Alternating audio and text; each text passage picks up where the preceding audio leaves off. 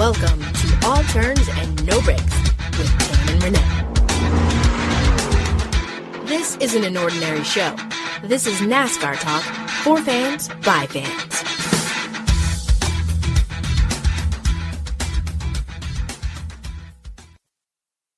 Hey NASCAR fans, welcome back to another episode of All Turns No Breaks with Tam and Renee. I am Renee, she is Tam. Hey. Hey Miss Tam, how are you? I'm doing great. We have some special guests on. I'm excited. Yes, we do. I'm not even going to introduce them. I'm going to let them introduce themselves. So Kenny, go ahead.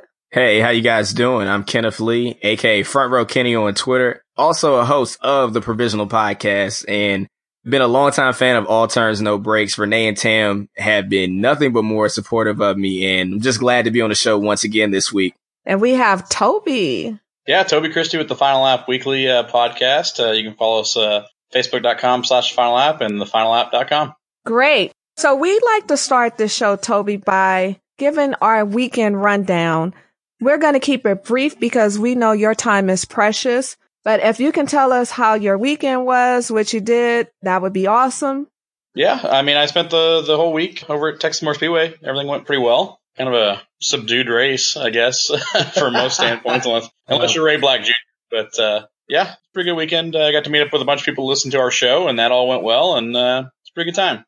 I had a pretty good weekend, caught up, watched both races. I actually got a chance to watch Xfinity and the Cup race. You know what? The Cup race, it was okay. You know, Texas is Texas, another mile and a half or 1.4 mile now with the reconfiguration. I mean, it was okay. Nothing really too special. I guess the Harvick pass on Truex is probably like the most exciting thing of the day, honestly. Okay, was that the most exciting thing of your weekend? Yeah, probably. I didn't do too much. I didn't cover any high school football and basketball this weekend, so I was really just subdued to NASCAR this weekend. Okay, and Renee, the World Series was over, so how did you ever entertain yourself? I just want to congratulate my Houston Astros for winning the World Series here in La La Land. As you know, we live in Dodgerland here in Southern California. I don't think I slept for 24 hours because I was so excited. You could have swore I played in the World Series, but I just want to congratulate the Houston Astros for winning that. And you know what? How about another congratulations for my Dallas Cowboys for also winning? So in a nutshell, that's my weekend right there. Okay, my weekend was pretty much NASCAR. I spent Saturday writing an article for Beyond the Flag and prepping an article for The Drive, because if you guys didn't know, I also write for The Drive. I'm a contributor over there as well. And what else did I do aside from watch NASCAR? I don't know. I think that's pretty much it. If you listen to the show, you know every weekend I'm almost like Renee in the sense that I party too much and I always forget what I did over the weekend, with the exception is I don't party. So I have no excuse to forget what I did over the weekend. But what I do remember is watching the race at Texas and remembering how I thought it was boring until the last final laps. Toby was actually at the race. So if you want to give us a little rundown of what you thought the race was like, anything special, anything not so special? Yeah, I mean, I thought the track had a little bit more passing in it than it did the first time around earlier in April, but still not much. It's still pretty close to one groove racetrack, although there were a few guys throughout the day. Chase Elliott, one of them, a couple other guys, Brad Keselowski, who had misfortune on the opening start of the race. A few of those guys were able to work their way up through traffic throughout the day, but for the most part, a lot of people were kind of stuck where they were. Okay. Well, let me give you guys a recap of the top 10 for our listeners that may have forgotten. And then we will talk about the playoffs, and we're going to talk about dark horses because that's why we have Toby on. I called Toby on Twitter Technical Toby. I was a little embarrassed that he called me out about dark horses. And then our friend, me and Renee's friend, Louis Frank, jumped in and called me out as well. I was mortified. But before I tell you why, let me break down the top 10 at Texas. We all know Happy Harvick came in first, so that meant everybody grabbed a bloomin' onion from, what is the place again? Outback. Renee, were you with me? Was it Daytona when he was at Outback across the street? And I think it was. Okay, so Kevin Harvick came in first. Martin Truex Jr. came in second, and he wasn't too happy about it. Denny Hamlin, third. Matt Kenseth, my man, my quiet assassin, came in 4th. Brad Keselowski 5th. Ryan Newman, or was that Ryan Blaney? 6th. We had Joey Logano in 7th. Chase Elliott 8th.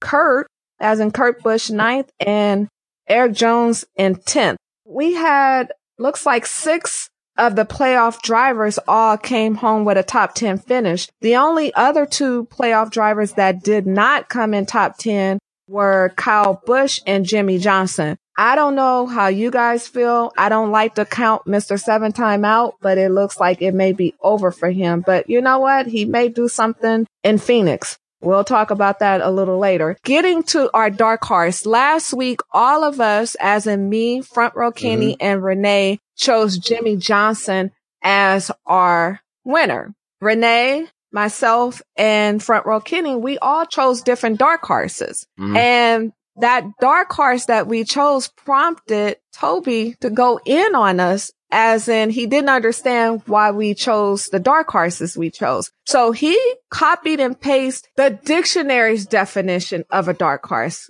And I will tell you, although we can't argue with the dictionary, we argue with the dictionary because we kind of felt that it didn't apply to NASCAR. But you know what? I am the first one to admit when I'm wrong. Maybe I should never use the term dark horse again, but I'm going to let Toby jump in and tell us what he thinks about it. Well, before I tell you what I think, who was everybody's dark horse here? What did you guys have? Oh, I believe mine was Martin Truex Jr.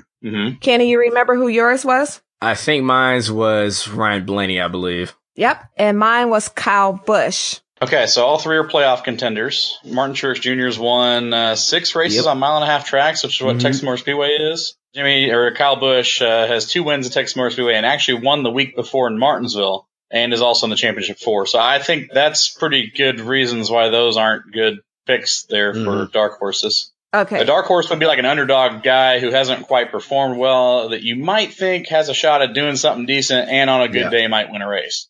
If I can jump in, and Kenny, you better back me up on this.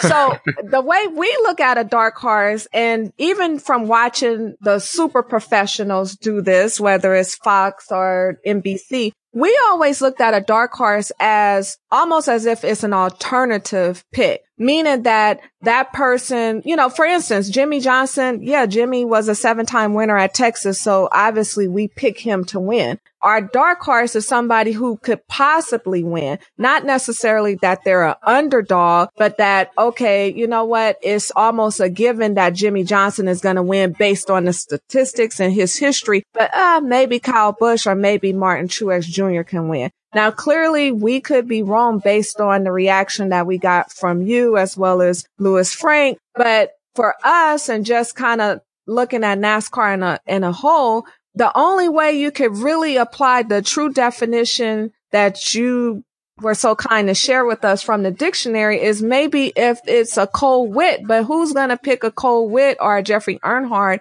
as a dark horse? Well, those are severe underdogs. How about like a guy like Chris Buescher who runs 15th to 20th every now and again? How about some other guys like AJ Allmendinger's had some solid top 5s, top 10s over the years? There's other guys out there that aren't those playoff contenders that can get up there and sneak up and win a race one of these days. That's a very good point, too. And I think where we get into a different mentality of the actual word dark horse. And Toby, by the way, just so that you know, I do agree with you in the sense of like what you're saying as far as those are true, like dark horses. And you're right. Those names that you just mentioned, like Allmendinger, Busch, those guys would definitely be a pick that you would say that's my dark horse. I think the way that we started the whole terminology using the word dark horse, I mean, now this is just for us, like me and Tam in our podcast. I think it just stems from a lot of the use of the word in use of like other sports, just in general. It's like a term maybe that we definitely didn't maybe take to heart as the actual definition of dark horse. It was more kind of like a lackadaisical type of terminology, I guess, that we were using just to say, hey, listen, I think Jimmie Johnson's going to win this race, but don't be surprised if Kyle Busch wins that race.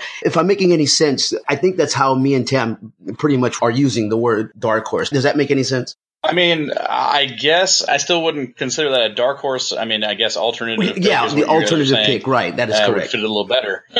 What I would have liked to have seen, though, if you guys are going to go that route, is how about this? One of you guys go Jimmy Johnson, one of you go Kyle Busch, one of you go Martin Truex Jr., and then maybe for the overall dark horse pick, Ryan Blaney might have actually qualified decently as a dark horse pick. He's got one career win. Mm-hmm. He's in the playoffs, obviously, but that would have been a decent dark horse pick. So, Kenny, I think you're the one who had that one, right? Yeah, I had Ryan Blaney, but like what you just said, I see what you mean. Like a guy like Chris Buescher or AJ Allmendinger, it's just that, like a track like that. The reason why I probably went with Ryan Blaney was because, like you said, he has a win. He had one at Pocono. He did well in the spring at Texas. He did pretty good, won a stage, did fine, and that's why I would pick him, because he's not necessarily like one of like my top 5 guys out of anybody out that field. I would be like, you know what? They can win. Like out of Truex, Kyle Busch, Jimmy Johnson, and let's see, who else can we throw in here? Kyle Larson, for example. Like throw those names like that in there, and then you put his name in. That's kind of where I would lean towards the dark horse. And then it kind of also stems from how they do it on TV. On TV, they'll use people. I've heard them say before at one point Martin Truex Jr. is a dark horse somewhere, or Kyle Busch or something like that, So I guess it's kind of I'll say this. If anybody's using Martin Truex Jr. or Kyle Busch at this point as a dark horse, they've got some... I think we can all agree on that. I definitely agree on that. Between Kyle Busch and Martin Truex Jr., that's what, 12 wins so far this season? Probably more than that, I would imagine, but I think 12 is probably about right. These are two drivers who are just racing on a completely different level than everybody else on that track. I'm just amazed at how Kyle Busch and Martin Truex Jr. have isolated themselves on another level. Don't get me wrong, everybody else is racing well, but these two guys, they're just on a different planet right now. So let me say this, Toby. I think I have a solution. I think with me, I always look at things like, okay, if I'm betting a parlay, sports betting or something like that. So maybe the solution is that we just don't give a dark horse at all, or we say someone else more likely to win. Yeah, or maybe even give your listeners. I was definitely going to say that. You just took the words right out of my mouth. We could possibly do that. I will tell you the reason why I came up with that is because I did have 2 people chime in on Twitter and tell us don't use dark horse. So, you saw that. So maybe we'll not use the term dark horse anymore. Because I'm perfectly okay with it. The thing with NASCAR is it's like we went on a roll last season where both Renee and I did pick a couple of winners in a row. But let's just be honest, picking a winner for a NASCAR race is some serious, okay, I may be able to hit the lottery. You just never know. Would you guys agree or? Oh yeah. Sure. Things can happen so quick. You just never know. So like it could be a great day and even a great place. I remember 2 years ago with Jimmy Johnson at Dover, he was facing elimination and I picked him at Dover because he's got a lot of success there. And next thing you know, he's right behind the wall with maybe just in the first few laps of the race. So mechanical failures can happen, things of that nature. It's the nature of racing. And even just like Kyle Larson, what happened to him? Because we thought, he was a surefire pick for Homestead. And I'm one of those people. I had him in my Homestead picks. And what happened to him is unfortunate and it sucks, but, things happen. This is true. So we know Toby has to run, but before we let you go, we have 2 important questions for you. Okay. We got to get your predictions. So we want to know, who do you think will win in Phoenix? And we also want to know, who do you have winning in Homestead? Well, the most intriguing thing if Jimmy Johnson were to pull off the win, because that would really make things pretty juicy for Homestead. I think that'd be a solid top 4, even though Johnson's been out to lunch for a big portion of the season. But that being said, I don't see Jimmy Johnson going on to win this race. I really think it's going to be one of those Team Penske related cars. So it's going to either be Brad Keselowski or Ryan Blaney, I think, to win Phoenix. And as far as the championship goes, I'd have to go Martin Truex Jr. He's been just unstoppable on 1.5 miles. I know he lost to Kevin Harvick in the last few laps this week at Texas, but what I've seen as a whole in every 1.5 mile racetrack so far this season, I think his average finish is at like a 2.1 or something for the season on 1.5 miles. I'll have to go Martin Truex Jr. Okay, well, there you have it. And just to let you guys know, I'm not trying to rip into you guys on this dark horse thing either. I just saw it come across my feed while I was in the media center, and I was like, wait a minute, that is not a dark horse. when Lewis jumped in, I was like, not my Lewis Frank. He jumped in on it as well. So we talked about it, and I was like, maybe we're wrong. Like, that's the one thing with us is that we're not afraid to admit when we're wrong. It's just that the definition is one of those things that's up for interpretation. But on that note, really quick, will you be at Miami? I will not. With the developments in the family stuff, I don't think I'll be able to make any of that happen. Because I was going to say I'll look for you in Miami. Unfortunately, I started the season going to a bunch of races, but it's just been a little crazy for me. I've actually been to IndyCar racing, Formula One. I just haven't gotten back to the NASCAR track. And at least has that been like 2 months, Renee? Yeah. Well, listen, Toby. Yeah, but I'll be in Miami. So Miami's a really good race. Hey, listen, Toby, man, I just want to personally thank you for coming on. We always appreciate any guest that we can have on our podcast. And we definitely appreciate you coming on and sharing your thoughts and giving your predictions as well. And thank you. Thank you for coming on. Hey, no problem, guys. Anytime, just reach out to me. And it was a fun chat for sure. You guys have a good one. Thank you. You too, Bye. Man. That was Toby, you guys. I really appreciate Toby jumping in, and I'm really appreciative that he shared his opinion because we learned something new. Maybe we were the laughing stock of NASCAR all this time. In fact, he's in the media center when our tweet came across and he was like, wait. So I'm like, hopefully he didn't share that with anybody else. But hey, you know what? In all honesty, I can talk NASCAR with the best of them. So if somebody wants to say something about my interpretation of a dark horse, oh well. I may not be able to talk technical stuff like aerodynamics. Actually, I can, to be honest. Like, let's just keep it 100. How many of those people sitting in the media center have done the things that I've done, seen the things? You know what? I've built the engine at Hendrick Motorsport. Stick your chest out, girl.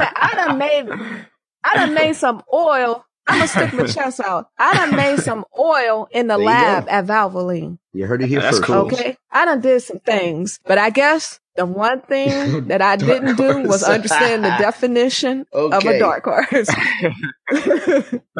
So Toby, thank you. And Lewis Frank, thank you. Even though I was Lewis, he's mad at us. So what we didn't address, we broke down the top 10 at Texas. We talked about the playoff drivers and where they finished. Let's just kind of do a recap of the playoffs. You know, we already know which 8 are in. Truex, Kyle, Kevin Harvick, Brad Keselowski, Denny Hamlin, Ryan Blaney, Chase Elliott, and Jimmy are in. And when I say in, I mean they're in the round of 8. Truex, Busch, and Kevin Harvick have already secured a place in the championship 4. If the playoffs started today, Brad Keselowski would be in based on points. Denny Hamlin is not too far behind him, but the reality is Denny Hamlin, Ryan Blaney, Chase Elliott, and Jimmy Johnson, they're done unless they win. Let's just keep it 100. Or unless Brad miraculously doesn't place well at Phoenix. I don't know. We already got Toby's picks, but we're going to have to wait until the end of the show. Or you guys are going to have to wait until the end of the show until we give you our picks. So on that note, do we even need to talk about the race? I think we kind of covered how we felt about it. But, I think maybe one of the other things that we can discuss is just the thing that Toby touched on. I wanted to kind of talk about it just real quick. And not that it's bad. And Kenny, I know you touched on it too, but I don't know if it's bad luck or what, but Kyle Larson, like, I don't know what's going on with his cars the last 2 couple of races, but I mean. Yeah, he had 3 DNFs. He never had a DNF in his career, and now he's had 3 in a row. I mean, Kenny, I do want to hear your comments on Kyle Larson, so please share them. But also, how do you feel about the race itself? I know I asked a lot of you, but if you can tell me, that would be great. Oh, yeah, no, absolutely. Well, first off, with Kyle Larson, the thing about him, I feel like now, because of what happened to him at Kansas, I feel like that kind of just put a hole in his confidence and in that team. Because first off, that team this year was on a tear. When he got that win last year at Michigan, I said, okay, maybe he'll be good next year. And then he went off and had a great season. He won at a short track. He won at a 1.5 miles. He did what he had to do. He wanted a 2-mile track. He did what he had to do, but then what happened to him was a mechanical failure at Kansas, and then I guess that kind of has, messed with the team's momentum. I think that's kind of similar to what happened with Joey Logano and his team in the spring at Richmond, because it seemed like after that happened, I don't think they had a top 10 for the entire summer. Like, that's how bad it went for them. So, and also by his interview at the end of the race, it sounded like he was just ready to get the season over with, get Homestead done, go to Las Vegas and go home until February and do it all again next year. But the race itself at Texas, it just wasn't the greatest thing on earth. Texas has had some good races before, but I think like a lot of these bigger tracks like Texas, we just really have to wait till the surface continues to wear out. Once that surface comes alive, I say it'll be better. It's just like Atlanta. Atlanta has just gotten better and better with age. And even now, I'm glad they didn't repave it. So maybe Texas will continue to get better. And I mean, it is kind of shorter. So supposedly it's shorter. Not sure, but we'll see how Texas continues to pan out like for next year. I don't know. I'm not the biggest fan of it personally. Okay. Yeah. Well, there you Sounds have good it. to me. I know. That was so lame. Where are we? You know, the thing is, Renee, I'm going to be honest. I feel like I'm off my game because we're not doing the show in the normal order that we do it every week. It was a thrill to have Toby on, but I'm just a little like, wait, where are we in the show? Yeah, I mean, Dale Jr. update. Okay, so let's get into some Dale Jr. update here. Alrighty. Not a whole lot going on, obviously, Tam, Kenny, really honestly, just not a whole lot to talk about other than Dale Jr. retiring, and every track he goes to, he gets just the most awesome gifts ever. Well, this past weekend in Texas, track president Eddie Gossage joined Jr.'s press conference while decked out all in his cowboy gear. I mean, Tam, this guy was cowboyed out from shirt to pants to the boots to everything. He comes in and literally like riding on a real horse. And the horse's name was Sarah Jessica Parker. And I'm not even going to go there because I'm not going to insult anybody, but that's seriously the name of the horse, Sarah Jessica Parker. But anyway, so he rides in on this horse. Not only is the horse for him, which is bizarre. Like who gets a horse? That's what I said. You know what I'm saying? That's exactly what I said. As soon as I saw the video, I said, wait, they got this guy a horse.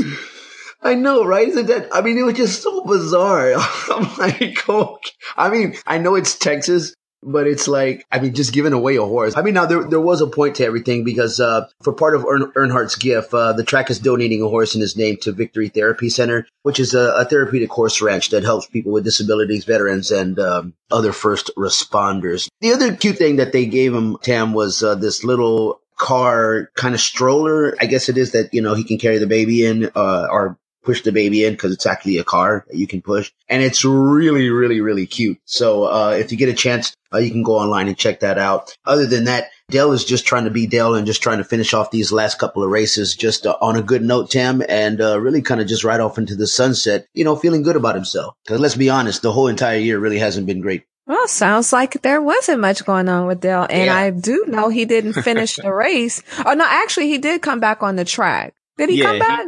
But for Dale Jr., he did actually manage to get himself back out there, even though he came home in P35, didn't really do well. And I believe it was a mechanical failure, and I guess the caution clock wasn't going to work for that incident, so he was able to get back out. But, you know, nothing really doing. But as for the gift, I'll say that wasn't the best one I've seen. It's cool, and it's a cool cause for it, no doubt. But I still think Talladega, hands down, got the best one. Oh, absolutely. You know what's even more stranger about this more than anything, and maybe I'm just looking at it from a Texas boy kind of view, but like as country as maybe Dale Jr. can be, like he didn't even think twice about saying no when they asked him if he wanted to get on the horse and take a picture because he just didn't want to do it. And I don't know if he was scared, nervous or what, but I'm like, man, I'd have hopped up on that thing like a wild Indian. I mean, I was like, I mean, anytime I can get on a horse and I've never really been on a horse like a lot in my lifetime, but. Well, now you're from Texas and haven't been on a horse. Right. No, I mean, I haven't been on a horse a lot. I mean, I have been on a horse, but I just don't, it's not like I ride horses all the time. You know what I mean? I'm always in my car. So, you know what I mean?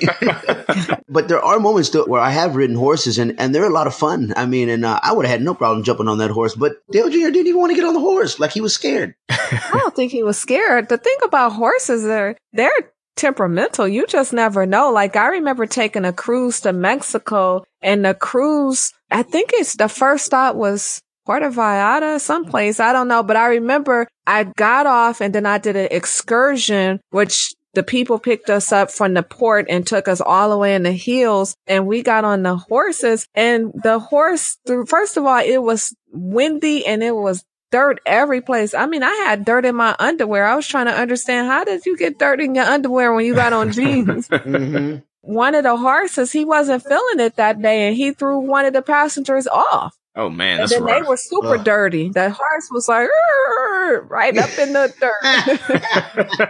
dirt. Nonetheless, that's our Dale Jr. update. Okay, I got something I want to add to that. A memory came back to me. Another time when I was in Mexico, this is funny. Another time when I was in Mexico, I like to ride horses, but I don't actually like to gallop. I just like the horse to walk. He can't be doing too much. No running or any of that. I was in Cabo, and the guy on the beach, I was like, yeah, where's your smallest horse? He says, oh, you want Mexican pony or Mexican donkey?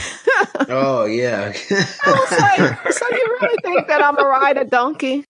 Well, but I definitely was on. Well, why do you have a donkey on the beach in Cabo? But yeah, and then, I think that's an answer we don't want to be answered. I know, right? I should post this, but I remember last year or year before last, when I was in Dubai, I actually was on a camel in the desert. Oh, yeah. It was pretty crazy. Yeah, because what was crazy about it is not that it's I've been on a camel a couple of times, but I actually was on a camel in Marrakesh in Morocco, and then I was on one in Dubai in the Middle East. Ironically, I remember, now I'm thinking about it, I went to Doha, which is also in the Middle East. I don't remember seeing any camels, but nonetheless, okay, finishing the story. So I was on with some girls who I met, and the whole time, all they did was take selfies. I was like, I'm going to take a selfie. And the one great photo I have of myself, I have on a bright yellow sweater, taking a selfie with my yellow iPhone, and somebody captured the photo. Okay, you guys may not find that interesting, but it is to me. Okay, so go ahead. All right. Well, speaking of interesting, let's talk about Danica Patrick. Oh, wow. What's next for Danica? I don't know. Somebody tell me. I do remember seeing an article that pretty much said that she is not ready to stop racing, but it's going to be what it's going to be. Do you guys think it's a wrap for Danica? I don't know, Kenny. I mean, for myself, I'm going to be honest with you. I may think it might be over, maybe NASCAR-wise, stock car racing, but I wouldn't be surprised if she wants to do like some other racing, maybe just not stock car racing. You know what I mean? But I don't think she's fully done. If she's even hinting that racing fire is still burning, then I wouldn't be surprised if she still races, but just not stock car racing. Yeah, I think I can agree with that one, Renee. I think that her NASCAR days might just be over, at least in Cup. If anything, Xfinity again, but I think it's just about done for her, unfortunately. I feel like she's had her time. It's not like she was running in back marker equipment or anything. She was running for Stuart Haas, had a good team and a good car. And I don't know, it just didn't pan out exactly the way everybody was hoping it panned out. Cause I thought she might have done well, but she's not. Sorry to cut you off, Kenny, but she's definitely not going back to Xfinity, because she already says she's not going to a lower level. I think it's kind of like the Matt Kenseth situation, where she's expecting that she's going to be in a top tier car. But the reality is Eric Almirola is about to be in her car, and there is no other top tier car, because if there was, I would assume Matt Kenseth or cousin Carl, who is almost like a ghost at this point, would be in it. Yeah. I don't know. Yeah, I think Matt Kenseth probably would be the beneficiary if Eric Almirola wasn't moving to the 10. He'd probably be the one you pick instead of Danica Patrick. Yeah. But, I think that also goes down to the dollars. And, Eric Almirola is probably a ton cheaper than Danica Patrick and Matt Kenseth combined, So I guess that's also a factor you want to throw in there. But Danica might do some one-off in IndyCar, maybe. Who knows? But I think it's about done. Maybe TV. Maybe that's the next thing. You know what?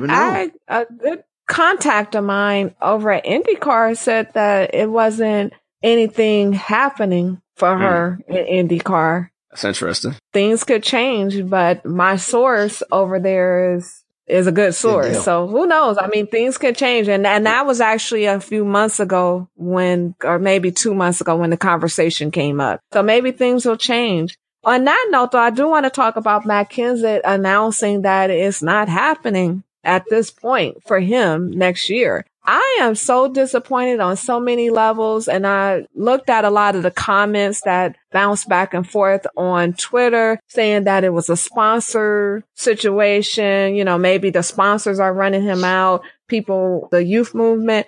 I just want to disagree with all that, to be honest. I wonder if it's because it seems to me, I don't know about you two, but doesn't it seem like there's more to the story than maybe what we're really looking at? I mean, I just don't understand Matt Kenseth not having a car next year. That doesn't make any sense to me. Yeah, it's just odd. Obviously, for one, we're looking at a champion for one from 2003, and it's not like he's not good. He almost advanced himself into the round of 8 had a few things happen to him. He might have been being one of those guys contending for the championship 4, but it's going to be weird not to see him. And I actually, crazy enough, before all this happened, I got a chance to run into Matt at Martinsville, got to see him and everything. I don't know. His face just looked like he was done, and it seemed like he had known that before he even announced it fully. But I think it still has something to do with the youth movement, for one, because obviously those drivers are going to be cheaper. Like Eric Jones is going to be substantially cheaper than Kenseth. And then on top of that, when the Carl Edwards thing happened, I think that kind of shifted a lot of things. For example, like Suarez moving up so quick. Yeah. And now having Jones move up so quickly, I think that kind of really shifted a lot of things in Joe Gibbs, and it kind of shook things up, and it kind of made things happen probably a lot earlier than we thought were going to happen, because I thought Suarez was maybe going to get another year in Xfinity despite winning the championship, and Jones maybe another year, and then some part-time here and there, and then eventually after Matt Kenseth would retire and Carl Edwards would, as we thought, would end up going out a champion possibly, but, you know, he left on his own terms. And I don't know. It's just, I feel like that has a lot of effect on it as well, besides money and sponsorship. Right. Do you think the machine that is NASCAR is secretly driving this youth movement? Maybe they feel like, you know, younger drivers, new audience. I'm just throwing it out there because let's keep in mind that NASCAR was having this entire push of trying to reach the Hispanic and African American market that then turned into let's reach the Hispanic market, that then turned into let's reach the kids. And then we saw these commercials, but then it went back to let's reach the Hispanic market. Like, I know for a fact that there's a heavy Hispanic market push because a friend of mine is an ambassador, so to speak, for NASCAR. She was actually at the race in Texas, and she is Latina, and that is her whole world. And she pushes a lot of Latina initiatives. So I don't know. It just seems like it's an interesting take, though. I mean, hey, I'll call it for what it is. You worked in the diversity department. I don't expect you to comment on it, but I will do all the commenting. Let's, you know, I'm not even going to say anything because I don't want Kenny to feel obligated to speak on it. So there's a state of confusion going on where nobody is quite clear on who to reach and how to reach them. I feel like some people don't even give a damn. Some of it could just be a front, like, okay, let's put it out there and pretend. But the reality is that the search for the audience is like, oh, we don't know what to do. Yeah, it's going to constantly change like over the next few years. And what we're looking at right now, obviously 2018 is coming up, and you have 2018 and 2019. These 2 years are going to be huge for 2 reasons. First off, this youth movement that's currently in NASCAR right now, I don't think it's forced. I feel like it's just that time where we're having the guys retire. Like a lot of guys, I think there's only one guy left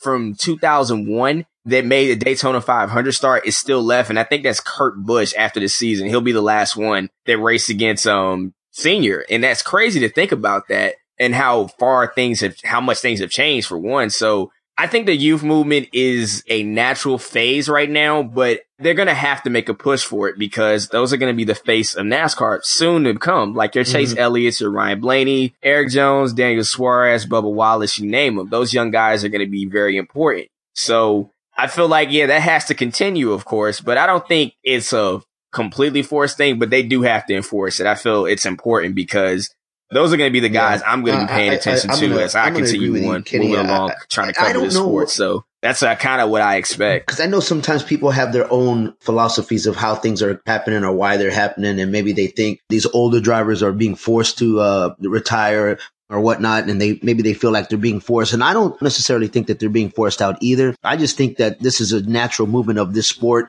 going in a direction to a younger audience. And I think NASCAR sees that. And I think that they're just trying to hit the younger audience now because this is the best time to hit it, which I think them going to Monster. And I know me and Tam talked about this in one of our earlier episodes in the year when Monster first came on. That was a perfect sponsorship. I mean, who knows and who has a better connection with Monster than the younger people that are drinking it? I don't know any older people that are drinking Monster. I mean, really? I think this is just a natural thing that NASCAR is going through, and I'm totally on board with it. I mean, it's just changing of the guard. It is what it is. Well, the guard has changed. Yeah. I'm not happy. I'm just old. And I like the older drivers.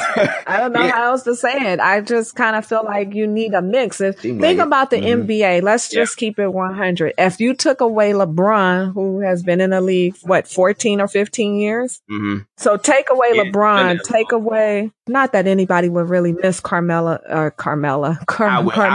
I will most dearly. Okay. I'm a huge OKC fan.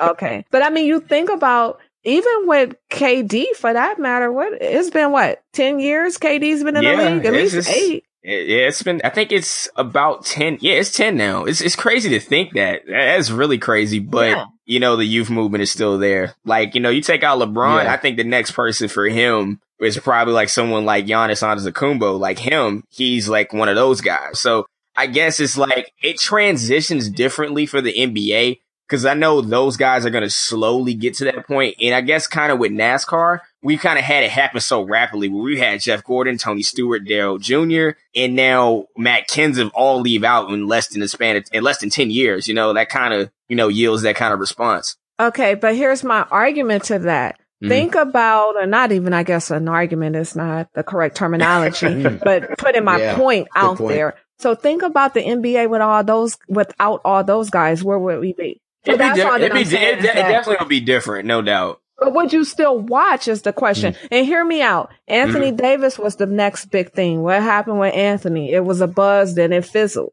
Yeah.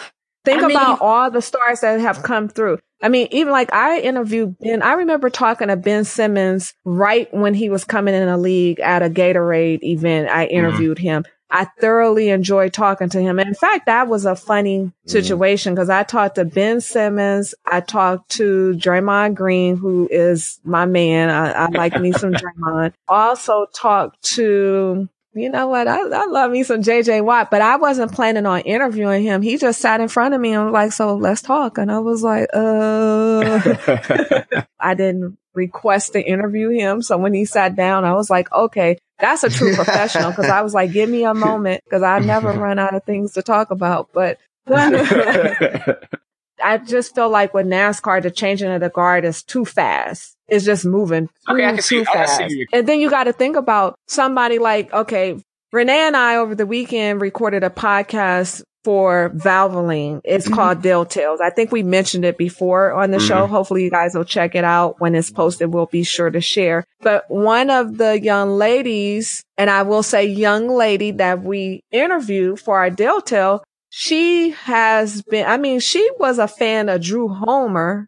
And then she became a fan of Dale Earnhardt Sr. And then she became a fan of Dale Jr. And then she said she was going to root for Alex Bowman next year. But saying all that to say, that's what, 2-3 generations of drivers. Yeah, it's crazy. And dare we mention she had 10 Earnhardt tattoos? Her name is Lisa. You can find her on Twitter and Instagram. Search for NASCAR Girl. But we thoroughly enjoyed speaking with her and learning more about her story and what Dale Jr. meant to her. But ultimately, as we talked and the question came up, who was she going to root for? She, said Alex, but it was based on because he was taking over the number 88. In reality, most older fans don't know who to root for because you grew up and, you were a lifelong fan of, say, Tony Stewart. Who replaced Tony Stewart? Nobody. There's not a single driver that can live up to Tony Stewart. No, not. And I'm not saying was driving skill. I think the perfect guy to try to slide in there was Clint Boyer, because, I mean, if anybody's going to come close to having somewhat of that, it would have been Boyer. So, I mean, that I understand. Because don't get me wrong. If you don't think I don't miss Greg Biffle being on that track or Carl Edwards, for crying out loud, you're crazy. Because, I mean, I do believe that those guys, they still have a lot of racing left. Oh, yeah, no doubt. Yeah, no, I know what you meant, but I'm going to tell you why. Because it was Clint Boyer. He's been around. He's not a new kid that just got out of the Camping World Series or K&S or Xfinity. He was somebody who was already established, and he had personality and he has bravado. And he easily just slotted in to Tony Stewart. I mean, again, Tony was not replaceable, but he was somebody who had a little shine of his own, and that veteran fans, aka old fans, could identify with. That's all that I'm saying. So now you're talking about Eric Jones is replacing Matt Kenseth. Yeah, I don't identify. Eric Jones just cut his Beaver haircut. As in Bieber, what's the guy named? Justin Bieber. Yeah. You know what I'm saying? Is it Bieber or Beaver? Whatever. It's Bieber. I can see where you're coming from, though, when it comes to, like, I guess the replacements and everything, because even for me, when I started watching, I was a Jeff Burton fan all the way until he retired. And now, you know, he's on TV. That's cool and everything, but it took me a long time to even kind of, I guess you could say, kind of root for somebody. I like the youth movement. Like Ryan Blaney, for example, I like the youth movement. Chase Elliott, those guys, I enjoy it. But it's like, I guess I see what you mean when it comes to the veteran fan base, where it's like they have to kind of find that next person to go to. And it's kind of hard to do that when there's that brand new fresh face that just came on the scene maybe like 2 or 3 years ago, and they haven't been able to spend as much time with them. And that's just my point. I just kind of feel it's like, okay, if you have a kid, do you have beers with your kid, or do you want your kid to know that you're the parent? I mean, you know, at a certain point, the ages cross, but it's like, okay, this is a perfect example. SEMA show just happened, and Ryan Blaney did his podcast live from the SEMA show, from SEMA he actually had on Jesse, who runs in the K&S series.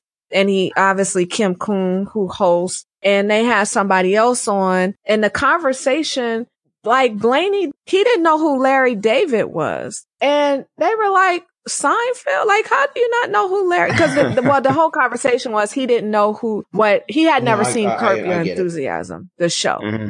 And then it was like, how do you not know? You know, you guys get it. It's just that it's such a difference. Right. And again, like, we're fans at home. We don't expect this guy to watch every television program that we watch. But dude, Seinfeld, Larry David, I didn't even watch Seinfeld, other than I do watch it on the rerun sometimes. But I knew who Larry David was, Curb Your Enthusiasm. And then he had asked them about something and they didn't know. So it's just such a gap. So it's like, how do you identify? Now, granted, racing is racing, and it doesn't have anything to do with your personal preferences, because if that's the case, I wouldn't probably like half of the NASCAR drivers. Like, as much as I love Tony Stewart, I'll never forget when he had the pig in the bed. I'm from California. Yeah. I don't know nothing about no pigs in the bed. Okay, you know what? We've been talking for 20, 30 minutes. So we're not even going to do the fan comment of the week this week, because the fan comment of the week this week was really Toby's comment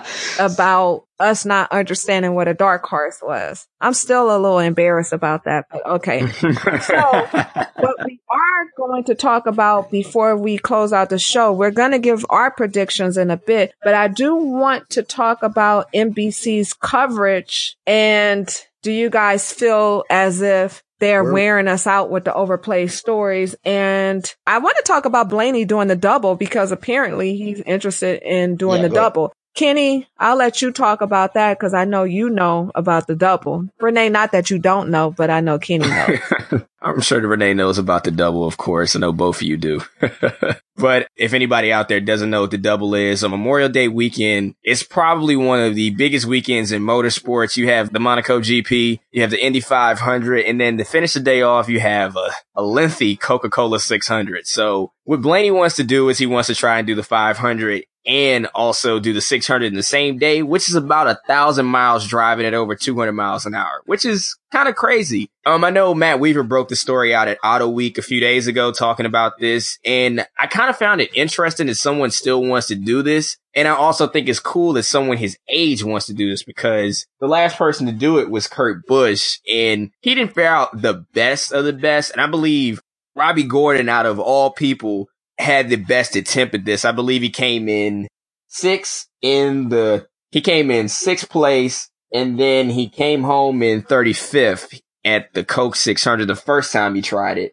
Then he tried it once more, did 8th and 16th. And I think, actually, no, Tony had the best. A 6th and a 3rd place finish in the double. I think that's one of those things that we don't really hear too often. Somebody wants to try it out. It's a difficult feat, and I'd surely like to see him do it. I mean, I think it would be cool because I watch all 3 events on Memorial Day weekend. I don't know about you guys. Oh, I definitely watch all 3. In fact, my bucket list, it's a goal and a bucket list, I guess, bucket list item is 2 things. One, I am definitely planning on going to Monaco maybe next year. It's been nice on my list for a long time. And then my other goal is to do the double. And I know you guys are saying, how is she going to do the double? But I know somebody who did do the double. He pretty much came to Indy and covered the race and then flew private jet to Charlotte and covered the race. And that's interesting. I work with the connection that made it happen for him. And I put the bug in their ear that I would like to do it next year. But I'm small time compared to him, but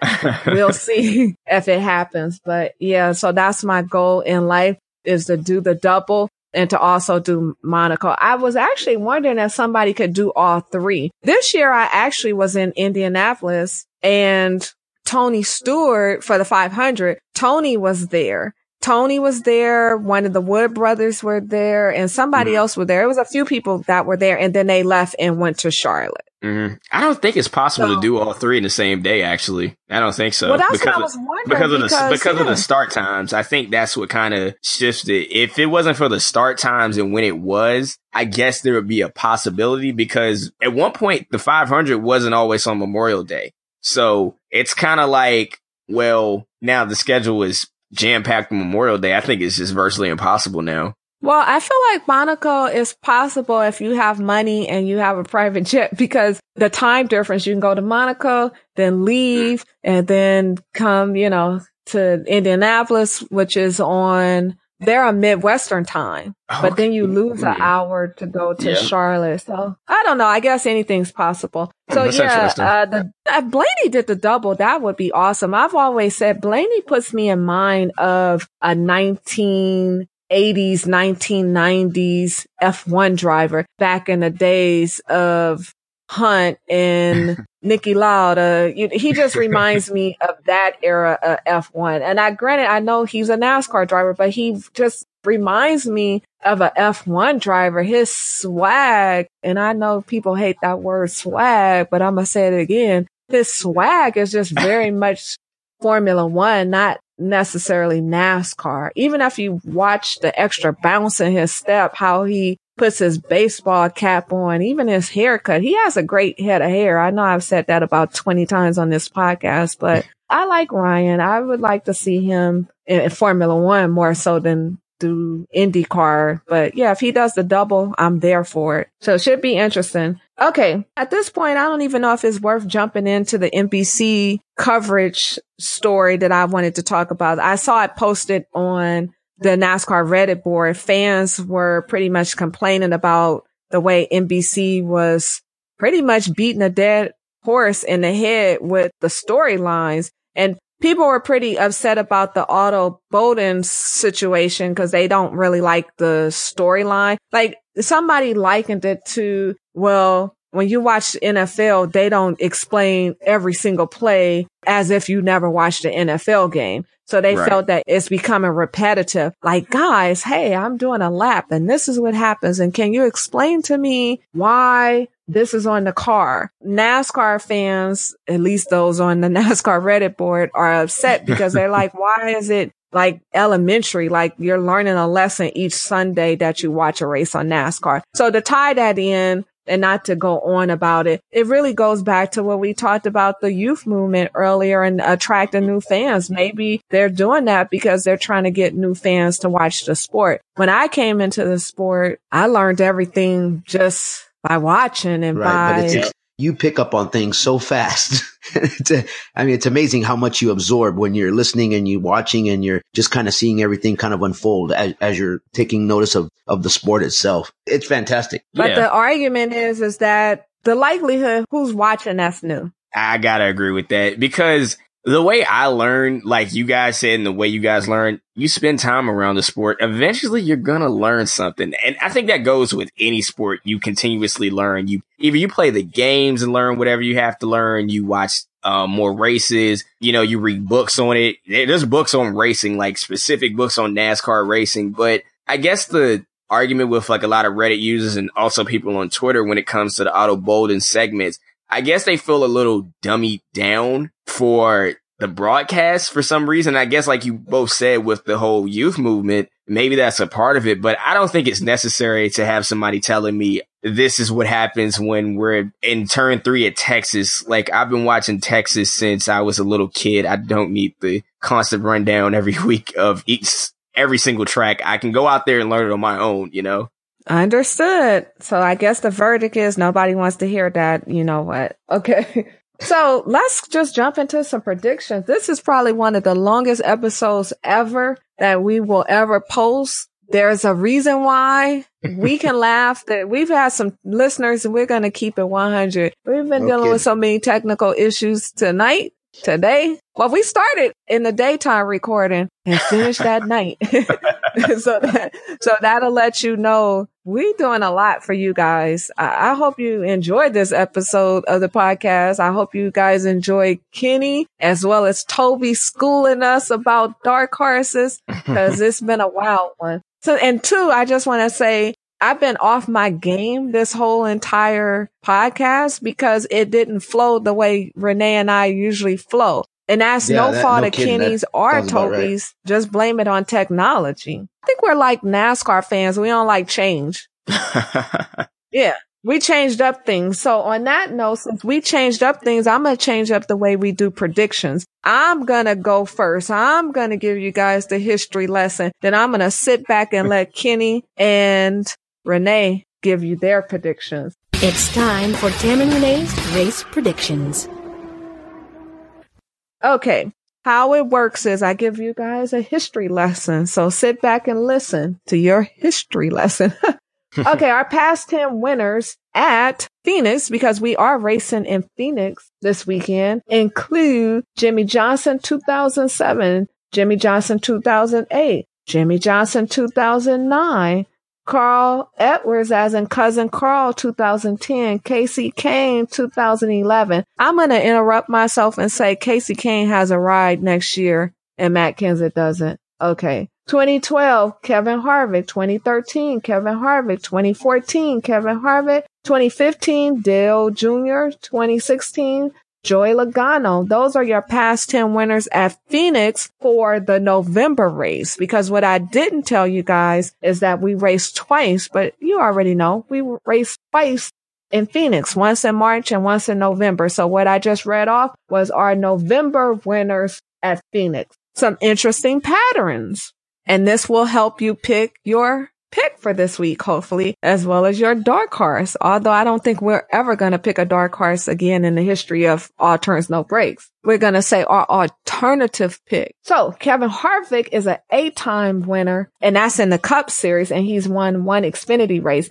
Jimmie Johnson is a 4-time winner in Phoenix in the Cup race. Hamlin, and now I'm just going to kind of read to you guys some of the playoff or the drivers that are still left in the playoff, some of their stats at Phoenix. Denny Hamlin has won once in Phoenix, and Logano has won 1 time in the Cup Series and 2 times in Xfinity. And Ryan Blaney has actually won an Xfinity race at Phoenix. Well, all that being said, I'm going to give you my pick. I want to count Jimmie Johnson out. But you know what? Before I even give you my pick, since we're not doing the show in its usual format, I guess if we were, I wouldn't be picking anyway. But nonetheless, we have a guest, so I'm going to let Kenny tell you who his picks are, and then Renee tell you his picks, and then I'm going to tell you whether or not I'm really going to count out Jimmy Johnson. All right, so with the current trend, and I know with Jimmy Johnson not doing so well, I still can't count that man out. I'm going to pick Jimmy Johnson, and I guess my alternative pick, since he's the guy who's Kenny, pretty comfortable above the cut line at the moment, is Brad Keselowski. Those are my two picks for Phoenix. We come from the same planet, but your line of thinking is literally on the same level as mine, because I definitely am not counting out Jimmy Johnson. As long as that 48 has a small opportunity of winning and still being in the top 4, I'm going with Jimmy Johnson. I'm sticking with the 48 to win that race in Phoenix. Now, for an alternative pick, boy, Brad Keselowski is going to be the guy. If the 48 don't take it, Brad Keselowski is your winner. Yeah, there you go. Great minds think alike. Okay, so now we have it. Jimmy and Kes. On the other hand, I want to pick Jimmy so desperately, but I don't know. And I know whoever wins is in. What if we have a first-time winner, as in somebody, well, not even a first-time winner, maybe somebody who's not in the playoffs will win? I don't know. I feel like I want to go with Logano, crazy ass. I feel like he may block the hell out of everybody. Drum roll. What if Ryan Blaney wins?